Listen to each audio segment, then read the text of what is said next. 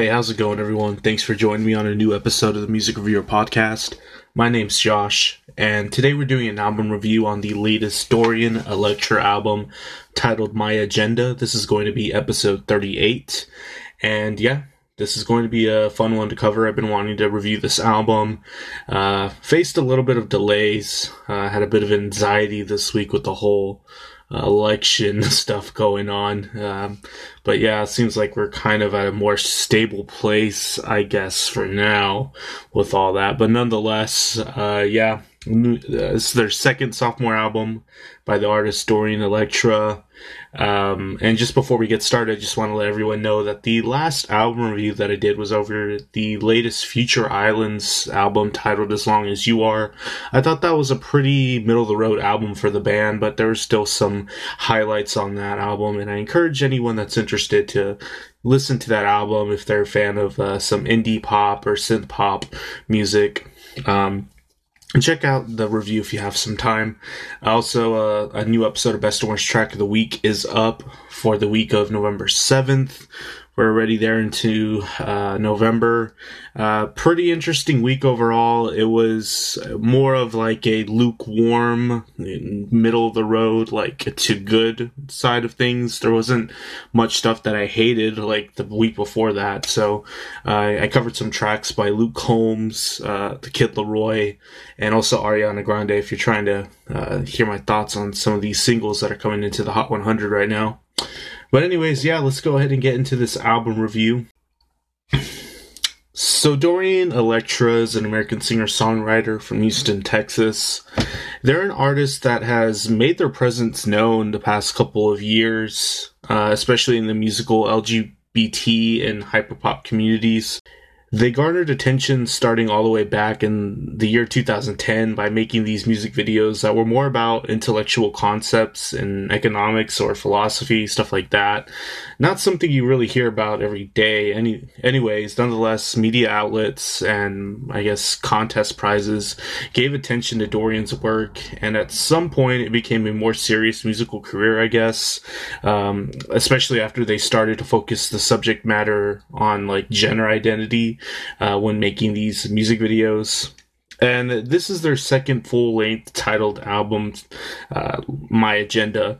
And the debut album, honestly, Flamboyant, was one that I honestly missed when it came out last year in July. I guess I was underselling Dorian even after hearing positive things about the music from prominent reviewers. So I guess something that changed my opinion was after seeing the Edgelord music video that featured Rebecca Black in the track. I quickly became a fan after really loving the aesthetic on that video and how it played so well into the track and all the on-the-nose cultural references there. And I quickly found myself having similar opinions after viewing the music videos of Gentleman, My Lady, amongst others that Dorian has done in the past. And I think one thing that you can take away from Dorian's music is that they really have the skill and ability to write versatile pop tracks. I think that's a huge reason why they're so successful or upcoming right now. And I found when going back to the last album, Flamboyant, that Dorian is really able to give most, or if not all of their songs, a unique character that is quite enjoyable and creative. It's almost like going through well-made scenes in a movie that really leave an impression on you while digesting their music track to track.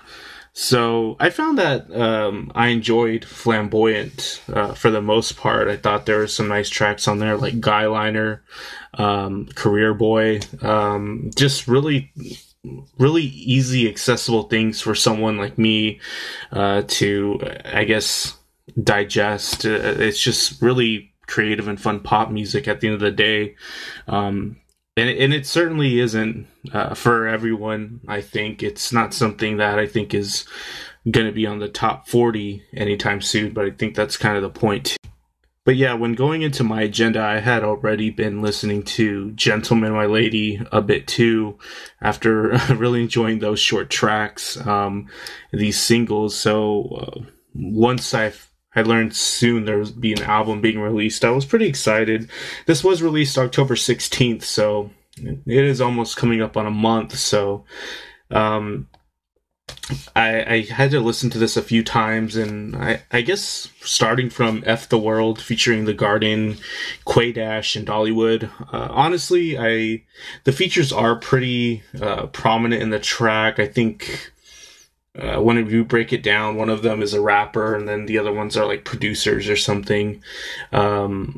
This track, it opens up with this spooky sounding minor key melody that's already similar to like the singles My Lady or Gentleman, but the track transitions to these chaotic and dancey EDM moments with these ascending scales and some huge and massive synth bass as well. There's some old school techno elements, I think, too, kind of like Chemical Brothers or Fatboy Slim. It's a really colorful track. There's several sections on here, and eventually the track kind of just combines and turns into this one ambient mesh of like all these several textures on here. It's an interesting track. I enjoyed it. I thought it was a highlight. The next track, My Agenda, featuring Village People and Pussy Riot, I didn't find it to be as enjoyable as F the World. There's some effects-soaked percussion, some distorted guitar grooves that are a nice touch, and there's these... the track has more of these spooky and haunting colors thrown in throughout the track, and I'm not sure how I feel about the Village People feature here. It's more of like a sample, and it's a little out of key. I think that's intentional, though. It's to create this like sort of feeling of like uncertainty or just, you know, uncomfortableness. I just don't know if I liked hearing that dissonance at the end of the day, but it was fine. I respect the intent. The Pussy Riot feature sounds a lot like the Rebecca Black feature later on Edgelord, minus the screaming part that Pussy Riot puts on here. And honestly, I know the prominence of Pussy Riot right now and their political war against the Russian Federation, but I just haven't listened to much of the music. I thought it was a good feature. It's this huge blown out screaming section that dwarfs the screams that you would hear on something like on a Grimes track. So like if you're familiar with Grimes music, she screams on it sometimes. This is like that times 10. But yeah, I thought the track was just okay. I didn't like it as much as F the World. Gentleman, on the other hand, I think this is one of the most interesting, coolest tracks I've heard in a while. There's a groovy ass beat on here with a loud melodic hooky sax part that's very quirky and captivating. Some trash can snare sounds that sounds like a piece of metal's being hit, and a bed squeaks sample thing too. It's just a very interesting track. No features here. Dorian's performance here is straightforward, but it's pulled off quite smoothly and naturally. It's a short track, but it's a nice track. Same thing with the next one, My Lady. I love the refrain here that opens the track. The distorted guitar riff here is another great moment, and more trash can snare sounds that fit really well in the track. It's a short track, but it captivates you while it's there. There's a certain angst to this, too, that really can only attest to the uniqueness of Dorian. I'm not sure if I can point to another artist at the top of my head that really does stuff like this. So that's always a good thing when you find that in a track. The next track, Iron Fist, featuring Ferris Badwin. Didn't take away too much from this. There is a really interesting Eddie Van Halen inspired guitar solo at some point. Here I like the feature by Ferris. He gives the track a sort of a different nature with his husky tone on here. The only issue I have with this track really is that the chorus isn't really as eccentric or captivating as other tracks thus far. The chorus is actually more centered around like this EDM drop sort of moment, and I guess it just doesn't pay off as much as other tracks thus far. The next track I found to be a highlight, titled Barbie Boy, featuring Sega Bodega. There's a lovely synth-pop opening refrain here that's bright and captivating, with some whirly synth melodies thrown in that are quite fitting. I love the syncopated groove on these verses. It gives the track a lot of energy, and I love the trancey interlude section that the track goes to. And the track kind of paints a darker mood when we're at the bridge, but I love the return back to the main section. I think that's a good moment on this, and I found it to be quite a good track. Same thing with the next one. I found to be good highlights, titled Sorry Bro, parentheses, I love you. Here there's a nice poppy charm on here on this track. There's an excellent moment created on the pre-chorus here with this build-up. There's some nice propelling synth textures that guide that moment as well. The trash can metal hit snares fit really well on this track as well, and these booming synth bass lines in the chorus are excellent as well. I thought it was a good track.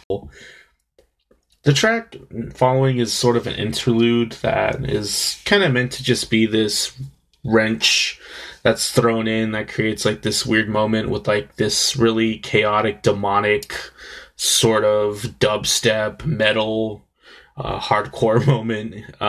It's a very short moment. It's an interlude, but it transitions us to my opinion, one of the best moments on this, with Edgelord featuring Rebecca Black. If Rebecca Black seems familiar to you, it's because she went viral when she was a young girl for making a very poorly received music video and single titled Friday. If you have yet to hear it, I recommend reliving that moment in time and watching the music video to Friday by Rebecca Black. You might find it to be a little humorous, but Rebecca Black has since grown into an adult and still is making music, and I think people should take her seriously, especially after having a moment on here that she really fits well into.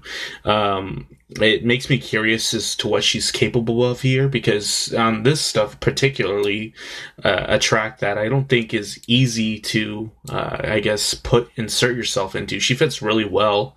The track overall has a brilliant refrain here about being an edgelord. The track has eerie and really high woodwind textures thrown in to create a really great effect. A well-timed, energetic guitar solo is featured as well. Some more trash can hits for the snare is fitting as well. It's a mid-tempo track that creates a really good groove throughout, and I think it was just really well done.